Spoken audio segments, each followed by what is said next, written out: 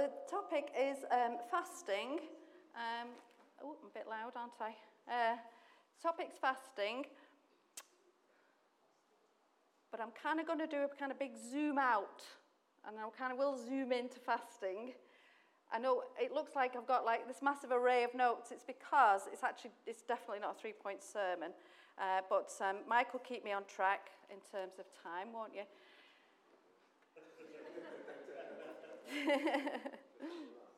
Pardon? Yeah, better add. No, it's okay. It's not going to be ages or anything. Yeah, so anyway, let's just pray. Yeah. Father God, we want to thank you for your desire to share your heart with us always. I want to thank you, Lord, that you've given us lots of things, lots of ways in which you can share your heart with us, Lord. You've given us your word, Lord. You've inspired the prophets, and you've inspired people to write and author your thoughts. You've inspired the letter writers to support other churches, and through that means that we get to be supported too by those same apostles. And we thank you, Lord, for your Holy Spirit, that your Holy Spirit is in each of us who loves you, and that you want to illuminate your word to us this morning. And I really just want to thank you that your heart's desire is for revelation, to reveal yourself. So no matter what this morning, that's what I want to pray, Lord, that you reveal something of yourself which cuts to the quick and shifts something in our spirits and moves us closer to you, Lord. Amen.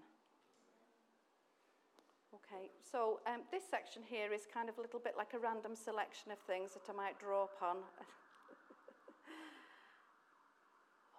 Right, the important thing here is, well, we've got this weekend of prayer coming up, haven't we, next weekend? So it's our 24-hour prayer, and we're not just doing this because it's like a random good thing to do. This is what Christians do. We're supposed to pray. We're supposed to get together and do that. It's because we want to see some things change.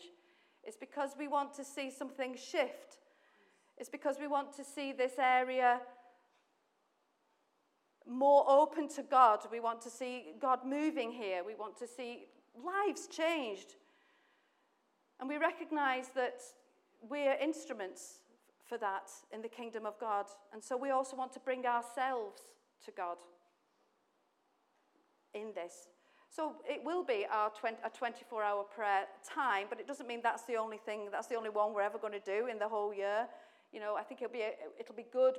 We're probably going to generate other 24-hour prayers, other opportunities to really come before the Lord in prayer, in worship. And so, like I said, we're looking at fasting. But what I don't want to do is I don't want us to look at fasting and purely see it as this is a spiritual discipline that we're supposed to do. This is something that we're supposed to do as Christians. You know, it's good for us, so that's why we do it. I don't want us to just think of it like that. This is just something to do with me trying to get my life more under control. And that's what fasting's about. I want us to see it as more than that. I'm not saying those elements are not in there, but there's more to it than this. So if you don't have to turn to all these references, but we're just going to look at the Lord's Prayer. And I'm going to look at the Lord's Prayer in Luke. So it's Luke 11.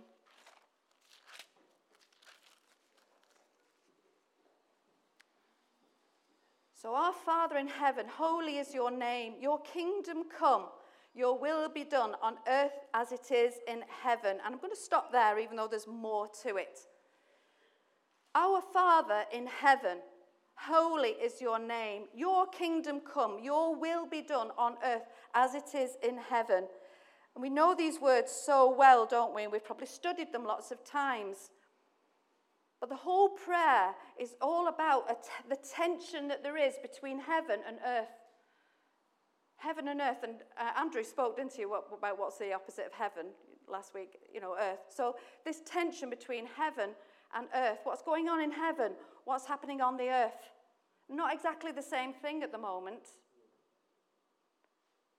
But ultimately they will be, because the new heaven and the new earth will come together, and what's happening in heaven will happen on earth, because the two will be one, it says in Revelation. But we're in that tension place at the moment. Some people call it the now and the not yet. Where the King has come, Jesus has come.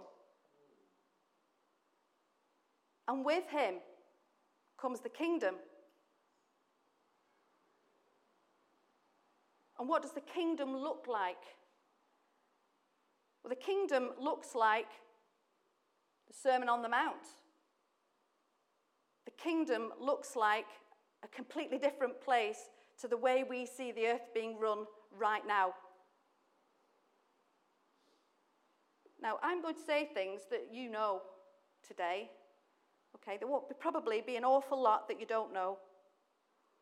But I want you to just remain open to hear what the Lord might be saying to you afresh, really.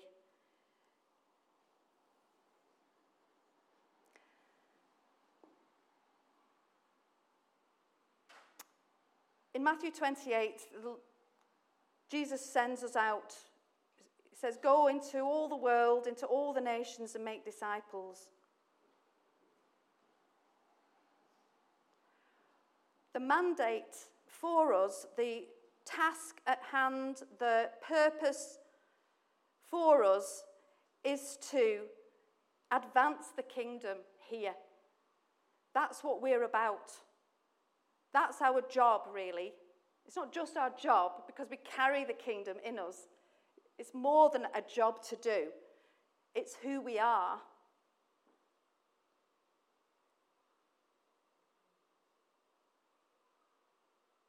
And it's a very challenging task. It's a very challenging task. Because when we go into the world, we are confronting principalities and powers which operate in a completely different way to the way that Jesus operates. I've gone off my notes. They're in there. It says that in there somewhere. A completely different way to the way Jesus operates. And we know that we are at war. And I want us to look at fasting in terms of one of the weapons of war. But how is that a weapon of war?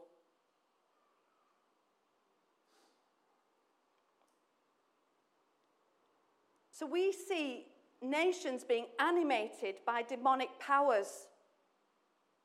Because otherwise they wouldn't be doing the things they're doing. Because if I look in heaven, where do you see blood? Where do you see the blood? I see the blood on the cross. That's where I see the blood.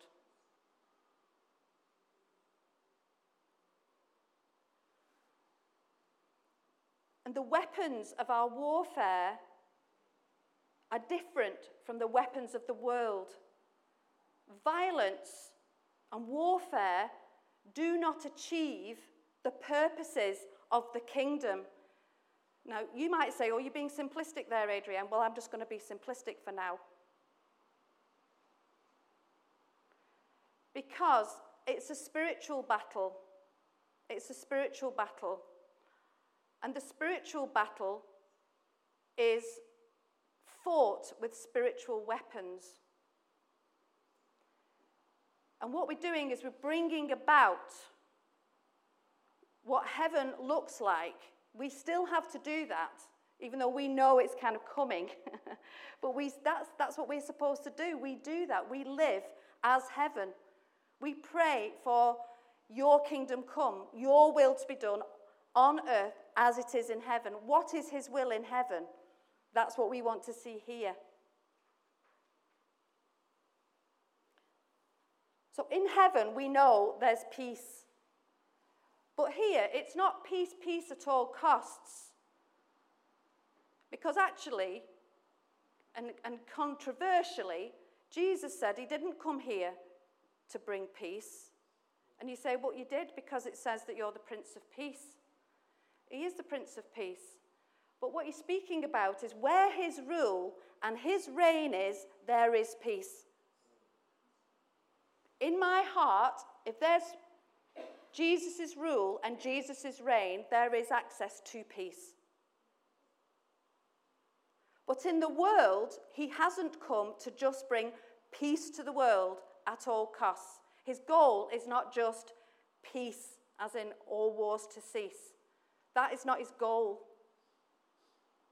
What's his goal? Thy kingdom come. His goal is kingdom come. So the kingdom is full of the citizens who are children of God. The citizens who love and know the Lord. People who know him. His people. His children. So the battle is about revealing the real king. Demonstrating the real king. Usually, by slaughtering someone, I'm not demonstrating who the real king is. Maybe I'm being overly simplistic.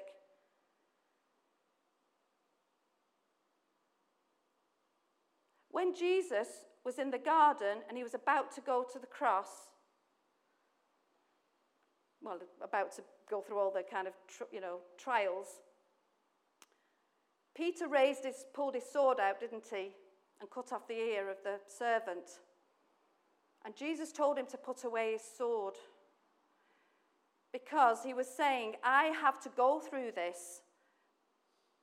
I have to defeat death my way, not using the weapons of the world. And it's not done through violence the world's way.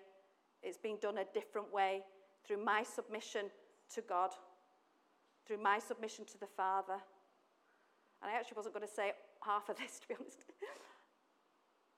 Now, I'm not having a conversation really about whether Christians should be pacifists or not pacifists. That's not actually the conversation. I'm just trying to draw out what it actually says about what the kingdom's about.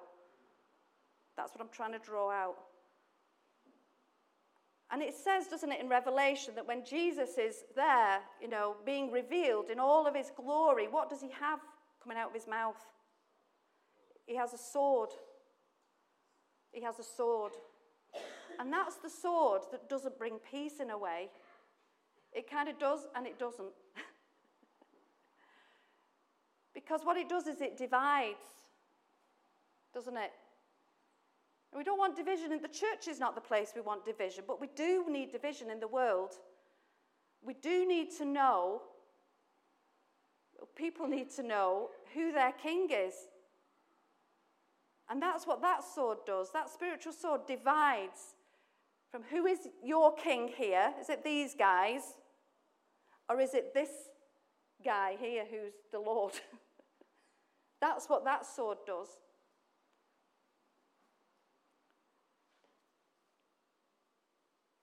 So we know that the war is won. Death is defeated. The king is alive and living. The dragon, Satan, the devil has his final destiny sealed. We know it's coming, the final destiny. And the nations will be his. I mean, they are his, because it says the earth is the Lord's and everything in it. But there will come a final reckoning. Now, some people get all, talking about final reckonings and things like that. But we don't fear as we're in the Lord. But we need to know we're not just having a nice time of prayer. What are we doing? There's a bit more to it than this. I love a nice time of prayer. There were great voices, it says in Revelation 11, in heaven, saying, the kingdoms of this world are become the kingdoms of our Lord and his Messiah, and he shall reign forever and ever. It's It's saying this is what it's all coming to. This is where it's all going.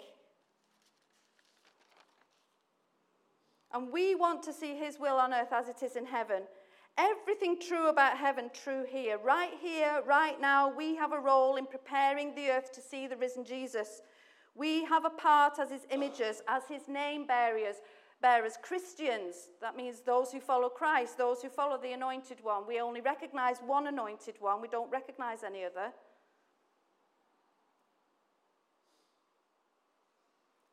To demonstrate through our lives what Jesus' kingly reign looks like.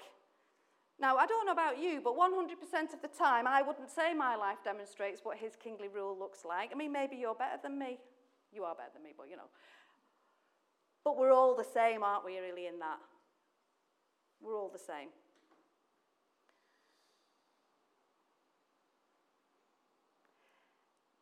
But we also know that we do demonstrate his kingly reign. It's not that I'm saying we don't demonstrate his kingly reign. We do, but what I'm saying is there's always more. There's more fullness, isn't there?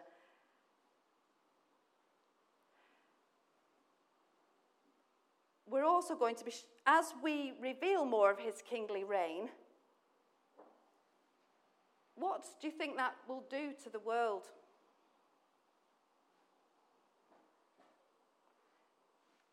Well, it's going to make somebody look at something. It's going to make somebody sit up and think. It's going to draw attention to the king. It's going to draw attention to the light. That's why it says don't hide your light, doesn't it? It's going to draw attention. Jesus spoke and demonstrated. It drew attention. It drew attention away from who was really reigning. Caesar couldn't heal.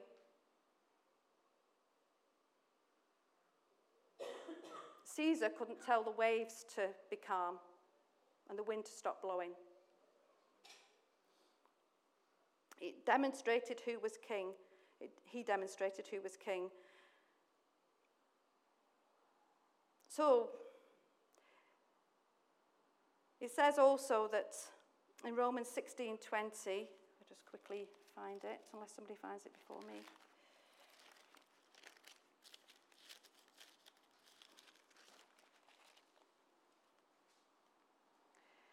The God of peace will soon crush Satan under your feet. That's a comforting line, isn't it? So the bottom line is your kingdom come, your will be done on earth as it is in heaven. So the war is won, but there's still a fight. And that's what we were singing about there, weren't we? There's still a fight. What kind of fight? We know it's not a physical fight. We know it's a spiritual fight. So in 2 Corinthians 10, verses 4 to 9. Mike, can you find that, please? 2 Corinthians 10, verses 4 to 9. And Sue, can you find Ephesians 6, please?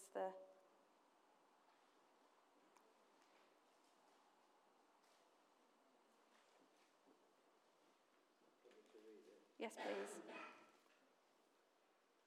For the weapons of our warfare are not carnal, but mighty in God for pulling down strongholds, casting down arguments and every high thing that exalts itself against the knowledge of God, bringing every thought into captivity to the obedience of Christ, and being ready to punish all disobedience when your obedience is fulfilled.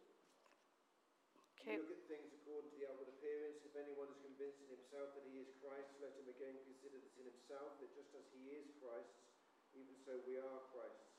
For even I should boast somewhat more about our authority which the Lord gave us for edification and not for your destruction. I shall not be ashamed, lest I seem to terrify you by letters. For his letters, they say, are weighty and powerful, but his bodily presence is weak and his speech contemptible. Was that 9? 10, sorry. Yeah.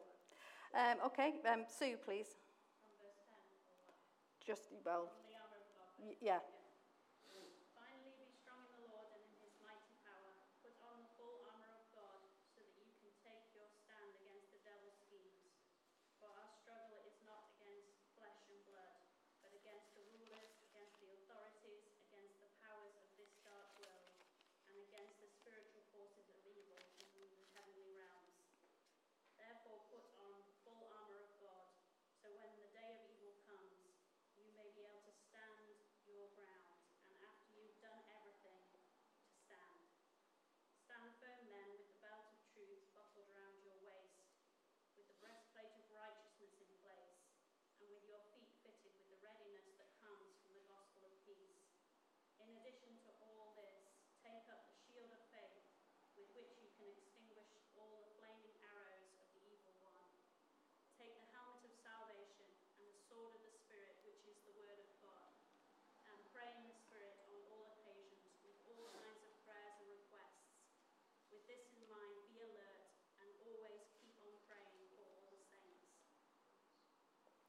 you.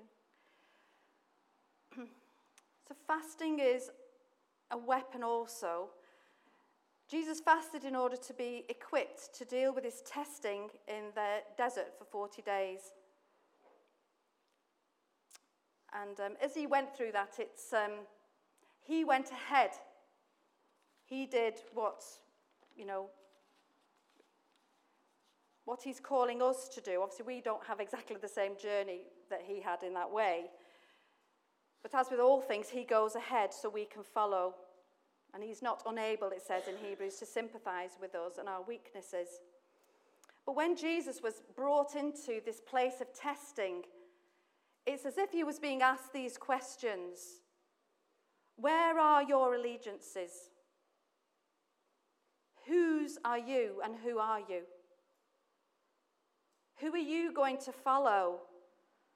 What are you going to depend on? Where are you going to get your strength?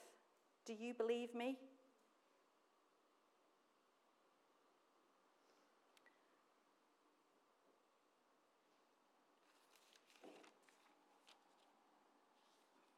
Fasting tells our whole self, especially fasting from food, mind, soul, and body, who and what you're relying on. You just can't avoid it. It may be that you do choose to fast from something else, but when you fast from food, and I'm not saying you have to fast for 40 days or fast for a whole day even, there's plenty of benefits in partial fasting.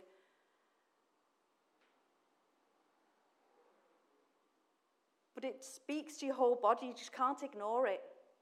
You can't ignore it when you're fasting. And it reminds you who you're relying on. It speaks of my yielding, my submission to the Lord. Turning my back on sin or self-reliance, it turns the face of my soul towards him, the source of life. Now, also, I think it's really important that this is about choice. It's all about choice and what we're choosing and why we're choosing.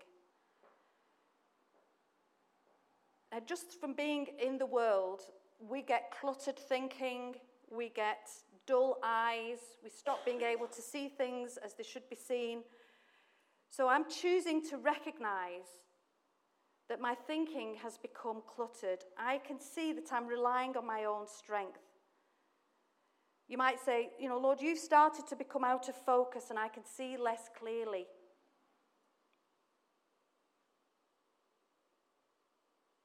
And what fasting does is it reinforces our intent. You choose to pray, but if you choose to fast and pray, it's you have chosen to be more intentional. Now, when God responds, because it speaks about, there's so many scriptures, but it speaks about, the reward. It's not like through merit. It's not because, you've done this thing, you've sacrificed something, so I'm going to give you something now. That's not how it works. It's to do with the intention of our heart and how much we desire his will. Not even the fasting's not about his will, just his will. It's like beyond that. When we're doing the fast, that's like the beginning. It's like what we're then moving into in terms of our prayer, in terms of our seeking, in terms of what we are wrestling with God. That's where the work is. And the other part is a step into that. So it is a weapon, but it's a weapon that is almost like an access. It's a weapon that is demonstrating intent. And in that intent, that's where the wrestling happens. That's where we come to the place of earnest prayer. And the Bible, when it uses the phrase earnest prayer, in James 5, is it? It actually means praying prayer I can't remember what I said to you in the car. What was it that? It was like that, wasn't it? So it's like praying prayer, prayerful praying. What's all that about? Well, there's not a word for it. It wasn't earnest prayer. It's like prayerful praying. So that indicates a kind of engagement. It indicates a process between us and God. It's not just saying a prayer. It's not I fast, and then when I go and say my prayers, God listens to me even more. It's more to it than that. You're engaging in a wrestle. And actually the wrestle, it's not that God doesn't want to give us things from the kingdom. Clearly, he says he does. He's eager to give us things of the kingdom. He's eager, but what he wants to see is our hearts. He wants our intent. He wants our engagement with him. He wants the process, not just the results. It's both. And it's like it's an idiom, this prayerful praying. And you can see it. It's like you can see it kind of, it's like an intercessor would work. It's working with the Holy Spirit. It's like goes back and forth. You can't, it's hard to separate which part's you and which part's him. So it's a different level of getting into things with the Lord in terms of praying for the kingdom to come.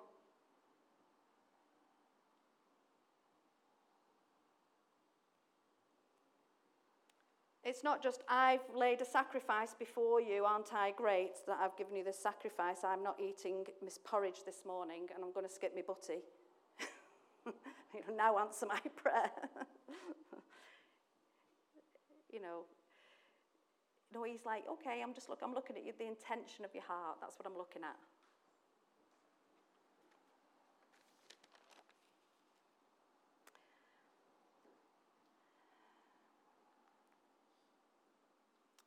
And it brings us as well to that place of humility, which is the not in my own strength. We recognize in his exalted status, and we're reminding ourselves of Isaiah 55, where it says his thoughts are not our thoughts and his ways are not our ways. And so we engage in that process of what are your ways? What are your thoughts?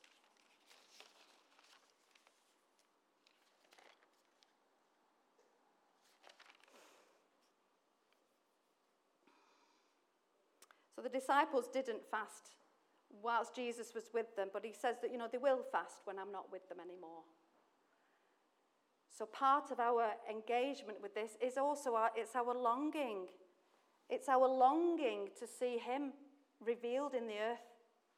It's the longing of the bride for the bridegroom. It's the connection. There is an emotional connection there. It's not just about praying stuff. It's about our longing. And actually what fasting does is it says, also brings you to a place of recognizing your poverty. My poverty, our poverty of spirit. It's where it brings us to that place of recognizing our poverty of spirit. Because it says, doesn't it, in the Beatitudes, in the Sermon on the Mount, blessed are the poor in spirit. And blessed are those who hunger and thirst for righteousness.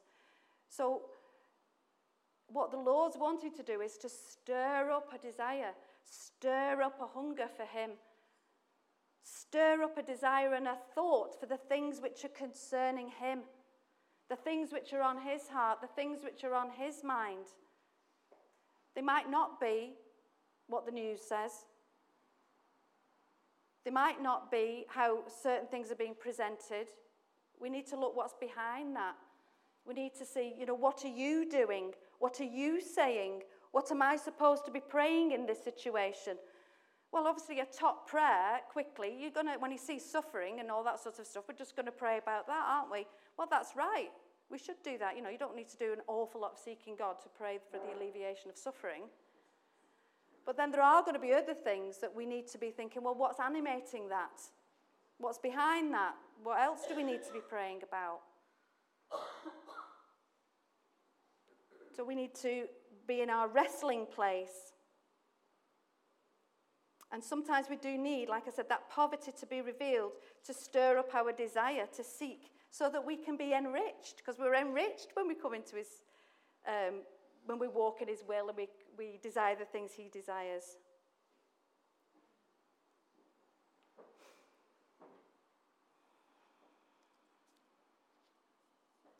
me just focus on what I think is most important out of these things here.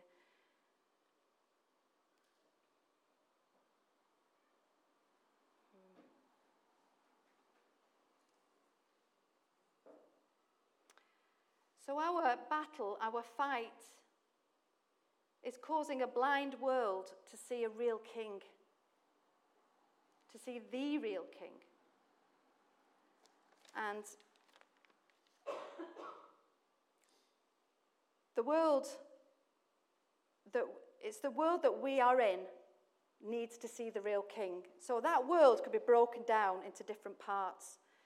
So we've got the inner world. You've got your inner world. Does your inner world see the real king? That's where you have to start. Is your inner world seeing the king for who he is truly? So that's where we start. Because we don't want to be blind guides. We don't want to be the blind leading the blind. We can't be the blind leading the blind. That's what the Pharisees were accused of. But it's just that, how can we lead someone into the truth, into the things of God and the things of the kingdom? Not just nice things, not just things which are obvious, but further things. There's more things. So we need to be ones who are hearing the king, seeing the king in our inner world. And we all want to see the kingdom revealed through our families, with our children, with our grandchildren. And then in our local area, we want to see the king revealed, the real king revealed.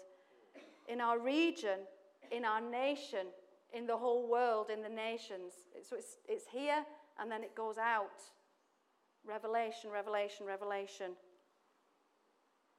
We have the spirit of wisdom and revelation of knowing him, which is in Ephesians 1. But Paul prays that we may all have more of that revelation. First we come recognizing our need, our lack, our poverty of spirit. Now that is wisdom. It's not an insult to say, I'm poor, actually, Lord. I'm poor in faith. I'm poor in my revelation. There's a poverty in me. And he goes, great. Now I can come with all my resources and all of who I am, and I can come and put myself in this space. But if you've already filled it up, if you've already become dull, and you're not seeking anymore, then you'll miss me.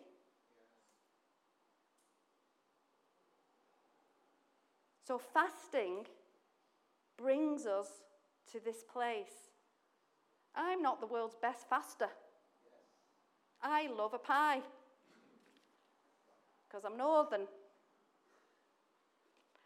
And the other day I had 2 portions of pie.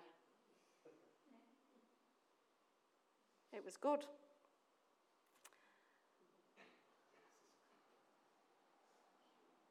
When we were away at the Filling Station Conference, we were listening to an evangelist called Jonathan Conrath, and he said that fasting reduces our resistance, speaking of electrical current. And, we speak, the story of when the disciples were trying to, or whatever, I would say the disciples, it could be like, whoever, which ones it was, doesn't say, were trying to cast out the demon from the boy, and they couldn't do it. And so then the Lord says, well, this comes out by fasting. And you kind of go, well, why? Why that one and not all the other things, And I don't know the answer to that. And so he was talking, Jonathan Conrath, as well, about his experiences of people being set free after he's preached the gospel in all the different nations, and how, in some cases, it is fasting, that kind of moves things along and gets the job done, if you like, brings people into even greater freedom at times. So fasting does 2 things, really. I think, it amplifies our strength in the sense of it, the Holy Spirit comes in greater measure when we do that. and increases, if you like, the voltage or the current through us. And does also, the resistance to him is reduced. Now, if you just fast, that doesn't necessarily mean those things are going to happen. But if you fast with an intent, this intent that I've been speaking of, an intent to see the kingdom of God, an intent to have the real king revealed, if you fast with that in mind, then that's what will happen. And you'll hear him more clearly. It might be you really, really hear him more clearly. It might be you just hear him more clearly a little bit. He'll lead you. You're putting yourself in a position of being led. And he might lead you to say, well, that was brilliant, now we're going to do this. And he might lead you differently from how he leads Dave or me or somebody else. I've got to bring things to a close now. Now, we are in a season, a time of fasting, because we know that next week Tom is speaking on feasting. So we know it's only a period of time. The whole thing of fast and feast, apart from being an entire sermon in itself, is that we fast now because the kingdom's not fully realized yet here. So we fast. But we are longing for the marriage of the bridegroom, Jesus, with the bride, the church. We are longing for that. And it says, doesn't it, that there is a feast. There's a wedding feast. And so we need to have that in mind, that when we're fasting, that we're fasting knowing that there is a feast. It's not like forever it's a fast. It's fast because there's a feast.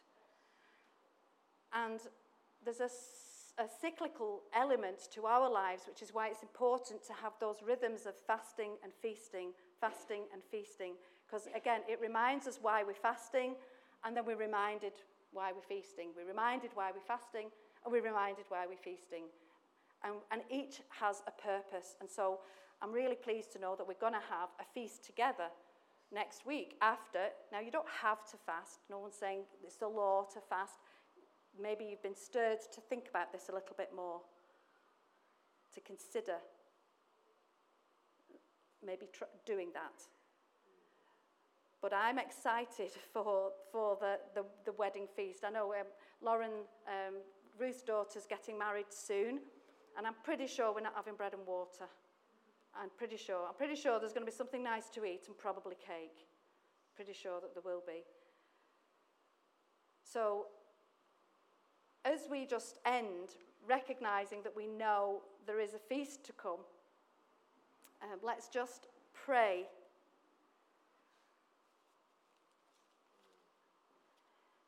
It was interesting in the dedication of the temple, David says, as he's asking people to, get together, well, before the dedication of the temple, but the kind of construction, etc., before that, Solomon's temple, too much to get into now, but it's the phrase that David says. He says, now who is willing to consecrate themselves to the Lord today? And I know that's been very much on Dave's heart. And the temple, when Solomon built the temple, it was then dedicated to the Lord.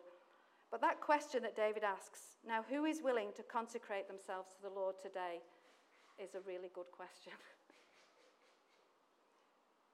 It's like, so part of the process that we're going to be going through is that consecration of ourselves.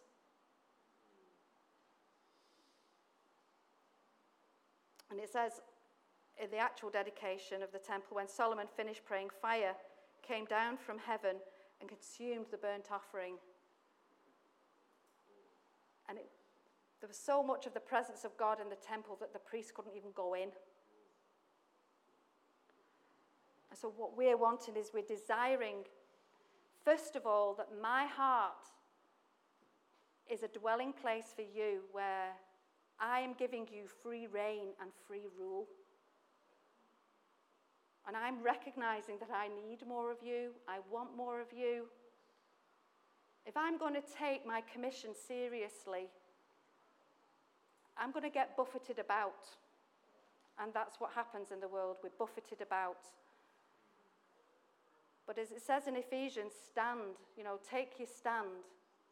We use our weapons of war, which are not the weapons of the world. We don't get discouraged by what we see in the world. We stay focused on what we're supposed to be doing. Kingdom, kingdom, kingdom, kingdom, kingdom.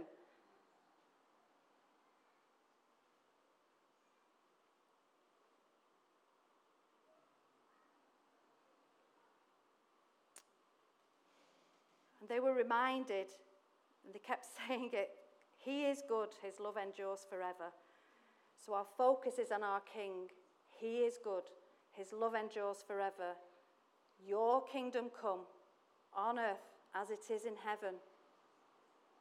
Through me, in this place, in this city, in this country, in this world. Your kingdom come. Your will be done on earth as it is in heaven. So Lord Jesus, however you direct us after this morning, personally, we just want to be open to you. That we would reveal the real King in this world, but only first when the real King is more fully revealed to us. So Lord, come now. May we be those who respond to David's words. Now, who is willing to consecrate themselves to the Lord today? So as we worship, Lord, continue to speak it to our hearts. As we decide when we're going to pray over the 24-hour prayer time, that we would do that with you in mind, ask you when would be good, what do you want me to do here, Lord? And just as we continue in our walk with you, awaken us from sleep. Help us to see our poverty, that we would be enriched by you, Lord Jesus. And we ask all of this, Lord, in your name. Amen.